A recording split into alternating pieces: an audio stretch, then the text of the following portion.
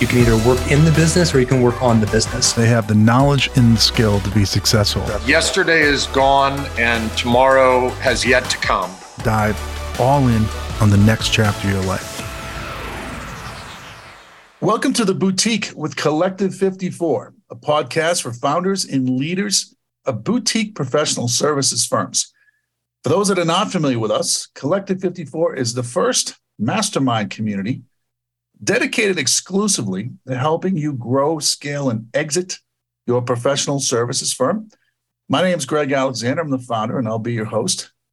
And today we're going to talk about a topic that's not often discussed when we discuss pro-serve firms, and that's the topic of innovation. And what I hope to accomplish today is to prove that innovating a service can have just as much impact on the success of a pro-serve firm as innovating a product can have on a product company. And we're very fortunate today to have a role model with us. His name is Craig Dreiling, and he's a member of Collective 54, and he's going to be sharing part of his journey with us today. So welcome to the show, Craig, and would you mind giving a proper introduction of you and your firm? Absolutely. Well, first of all, thanks for having me and appreciate the opportunity to work with you and Collective 54. But started a firm back in 2014, 2015, and it was in the dental industry. And we started looking at certain aspects of the business side of dentistry and kind of found out that there was a demand for something that was never being fulfilled. And when we figured that out, what happened is that there were pieces of it that were being talked about and, examined and explored, but there was never a holistic approach to the entire process. So went in from a different method. And, you always talk about experiences in Collective 54, and that's kind of what we had to do. You can go to a theme park or you can go to a theme park. And you can ride rides or you can ride rides. And that's kind of what we were looking at. There's this adventure, this ride going on in the industry, and no one was really kind of explaining it or going through that process. So we were able to kind of capitalize on that and look at that aspect and go from there. So what resulted from that, long story short, is that we became a medical data analytics company out of it. Wasn't what we were looking to do originally, but that's where it really fell into place and everything started clicking. Boy, a medical data analytics company. One thing I love about Collective 54 is I run into all kinds of interesting businesses, and that is one that I've never heard of before. And the fact that it was born from the dental industry, which some might suggest is not the most exciting space in the world, is a really interesting use case. So let me set this up a little bit before I jump into the questions. So what is innovation in terms of a professional services firm? Well, it can be a new idea, as Craig just shared with us. It can be a new service. So hopefully the idea becomes a new service that generates revenue. Sometimes it's even a new business model. Let me give you a couple of examples that have jumped out at me. So the great Bruce Henderson, who started Boston Consulting Group, which is one of the leading consulting firms in the world. Way back in the day, he invented the experience curve, which we all now know that the first time you do something, it takes a long time and costs a lot. The 100th time you do something, you do it a lot faster and a lot cheaper. That's the experience curve. And he pioneered that. And on the back of that, Boston Consulting Group was born. Or let's think about, there was a time in the legal profession when the deposition wasn't recorded. You could record the deposition. And that changed the law profession forever. There was a time in the accounting industry where there wasn't a ledger. Could you imagine that? The ledger was an innovation. Or maybe today, when we think about things like blockchain or the web design firm Wix, web design used to be a process that was incredibly labor intense. Therefore, it was expensive to update websites, come out with new websites. And these days, it's not through artificial intelligence. You can build a website in just a few moments, and it's not very expensive. So these are all wonderful innovations that have happened in the pro-serve space. The thing that's often not talked about is the impact it can have on the financials of a company. So Craig, as I understand it, the team has told me that your firm is doing exceptionally well financially. And we, in comparison to other members through the ProServe benchmark data, it appears that your you're doing exceptionally well in some key dimensions. For example, your sales cycle is about 1/3 the average sales cycle of our members. Your average deal size, it looks like it's gone up by a factor of 5 just in the last year. The amount of revenue you're generating from new clients is 2x the normal rate for most pro serve firms. So I want to make the leap that this is the result of your innovation. But before I make that leap, I want you to tell me, is that true or not? And what would you attribute all these fantastic results to? Yeah, I can confirm that's true. Those numbers are true, and that experience is true. And you can contribute that to a lot of things. First and foremost is the education that I've received in starting a business. And when I say education, that's hitting the ground running, not knowing what you're doing and trying to figure it out along the way. And I always tell any of our employees or anyone that, asks, there's two types of people that start a business. There's that type of person who has to have their business plan completed 100%, every T crossed, every I dotted, and they won't start until it's done. And then there's people like me who have a general skeleton or outline of that business plan, and we go. And by doing that, post-COVID has really changed a lot of things. And it was a good thing for my business because it gave me an opportunity to examine what we were doing. And then just by happenstance, I fell into Collective 54, and it really kind of shined a light on some things that I was doing wrong. And not understanding how a ProServe firm or a business services firm really needed to be functioning. That education just came from hard work, trial and error, and learning, from our own mistakes. And so, with what we've been able to do and how we've changed that, going from a month-to-month type contract into a project-based firm has really been what's expanded the company, both labor-wise, employee-wise, regional-wise. We function in every state in the United States, and income-wise. So let's discuss that a little bit. So the switch from kind of a time and materials, pay-as-you-go, month-to-month model to a project-based fee and the impact that that's had on the amount of revenue and margin that you make. Could you explain that a little bit more to our members that might be wondering what that means, or maybe share an example or two that would be a good illustration? Yeah. So when you innovate something, anything, the first thing you got to figure out is, what's it worth? What's this widget worth? What's this process worth? And I didn't know. I didn't know how to calculate that.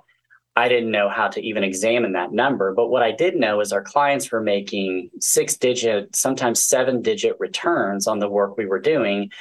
And I mean, when I say we were getting peanuts, we were barely getting 1% of that.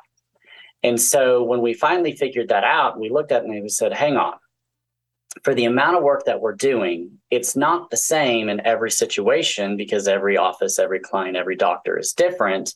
We need to look at this as we're doing a project. And once that kind of came into focus, it allowed us to say, okay, the amount of effort we're going to have in this project is X. And if the client's making, 10 times, 15, 20 times what that is, should we feel guilty for charging $60,000 for a client that's going to make a $500,000 return on their investment the first year? And that was kind of what we had to really figure out was how do you calculate that? What's your worth? But what's funny is, Greg, after I kind of started looking deeper into some of these concepts and some of these member cases and studies, it really was, what's the team involvement in this? It's not an arbitrary number. It is really based on who do you have working on these projects and where do you go from that? The cheaper you charge someone, the cheaper the work becomes internally. And one of the things we did when we went from a month-to-month to a project-based firm was we changed not only the caliber of our team, but the caliber of our clients. And that was a game changer.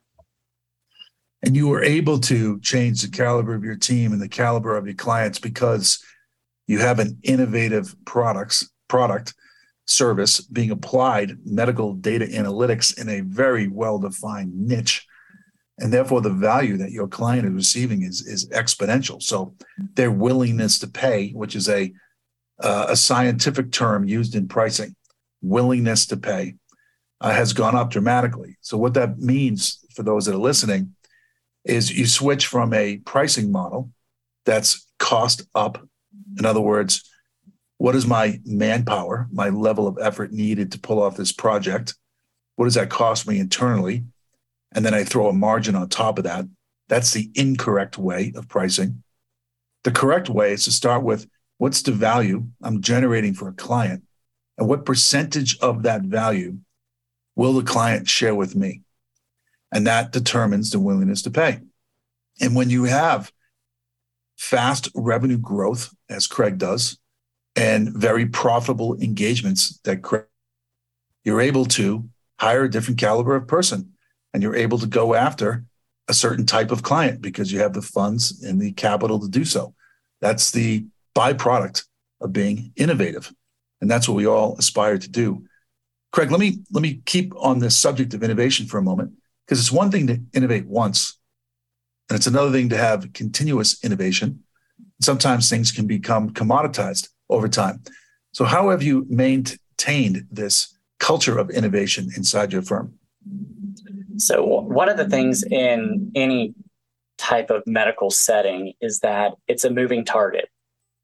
The companies we have to deal with, so the major insurance companies that we have to deal with and the data we're pulling, they're forever changing. You know, they're creating lease networks with company A, they're buying regional companies, they're dissolving lease networks with company B. That process never stops moving because that industry is so big. And one of the things, I looked at when I started doing this was, is this viable? I literally, Greg, I started this in the front seat of my car. I'm not kidding. Like, my wife was working for Johnson & Johnson, and her salary was funding this project, all of this data coming in. And so we had just had twins. We had just had twins. Yeah. And so I had to look her in the face and say, hey, I think I'm onto something. But in the back of my head, Greg, I had to say, is this viable long-term? Well, thankfully, not everyone, but almost everyone has teeth. It's nothing that's going to go away. And so in this field, there's really not a lot of outside threats that can happen, which means in order for us to stay viable, and to answer your question, yeah, we're always innovating. And one of the things we do is that we don't market or advertise. We're actually completely organically grown. But our target audience, we deal a lot with CFPs, with CPAs, with private equity firms. You would be surprised how many of these national chains are owned by venture capitalists and private equity. That's a huge sector. But they see what we do, so they utilize our services because they know there's nothing else out there like it. So we're always trying to innovate around what the industry is doing to change. You look at, apps and cell phones, and those things are always changing. That's something that's always going to be around. Well, medicine is always going to be around. So yeah, we're constantly trying to figure out new ways to record the data, to display the data, to get the data out to the clients, to use that data. And I know, Greg, you didn't say it, but you repeated it one time and it stuck with me. In God we trust, everybody else bring data. And that is what we do every day, all day, is we bring the data. Yeah. It's just a great example of the riches are in the niches. Mm-hmm. Medical data analytics in the dental industry, is just a great example of that. I want to come back to something that you said, and maybe this is the last line of questioning. You talked about not feeling guilty about charging your clients a certain dollar amount. When I speak to members in our private one-on-one office hour sessions, this topic of guilt comes up a lot. And I explore it, and it's an emotional thing, and it gets to our perception of our own self-worth. Tell me a little bit about your own personal sense of guilt as it relates to what you charge clients, and ultimately, how did you overcome it, and what advice would you give to those that are listening to this? So one of the biggest things about our clients is that, a lot of them who need us can't afford us. They're in a situation where their CPA is saying, hey, you got to call this company and you've got to utilize them. They've got to fix your books. We've got to figure out why your revenue stream is not happening. So that's one thing I kind of didn't explain. When we work with these clients is because they need to increase their revenue. So the only way to do that is through this data. And knowing that the money they're paying us every month is almost painful for them, but they don't have a choice. They don't have another alternative because, to my knowledge and to the industry, no one does what we do the way we do it. And so knowing that they're in a financial hardship, but we can get them to the end of the tunnel is kind of where I had to deal with this. And I had an office, and I'm not kidding, it was our first 7-digit return for an office, but there was 3 doctors in one practice. And their first year, we recovered over $1.4 million for them. My gosh. And our bill, it was when I first started, they paid us $36,000. Greg, that's when the light went off. I was like, wait a minute, I can't be doing those kind of ROIs and not having the caliber of people I need on my team to do that. And so when I struggled with that, it was because I knew they needed our help, but I also needed to be able to employ the best of the best. My chief data officer is PhD. Yeah. The data that comes out of here is so clean. I've never seen anything like it. And so I know that by charging our clients what we charge them, they're getting the best out of us. By not charging that number, I'm getting them to the goal. It's just probably a little bit more painful along the way. So that's really where I struggled and coped and came to terms with it. Yeah. Well, what allowed you to do that is, and this is a topic for another day, is you have a very clear client ROI, $1.4 million for 36 grand. So for those that are listening to this, that's what you're striving for. You're striving for not a squishy or a soft cost justification, but a hard cost justification. And that often comes through innovation, being able to do something that no one else can do and prove its worth. And if you're able to do that, you can charge almost whatever you want. And the result of that is much faster revenue growth and much higher margins, which allow you to hire people like PhDs. Craig, I could talk to you about this forever, but we try to keep these podcasts short to about 15 minutes. So we're at our window here. But listen, on behalf of the membership, the way that these collectives, ours and others, work is, we take from the knowledge bank, but we have to make deposits in the knowledge bank. That's how peers learn from peers.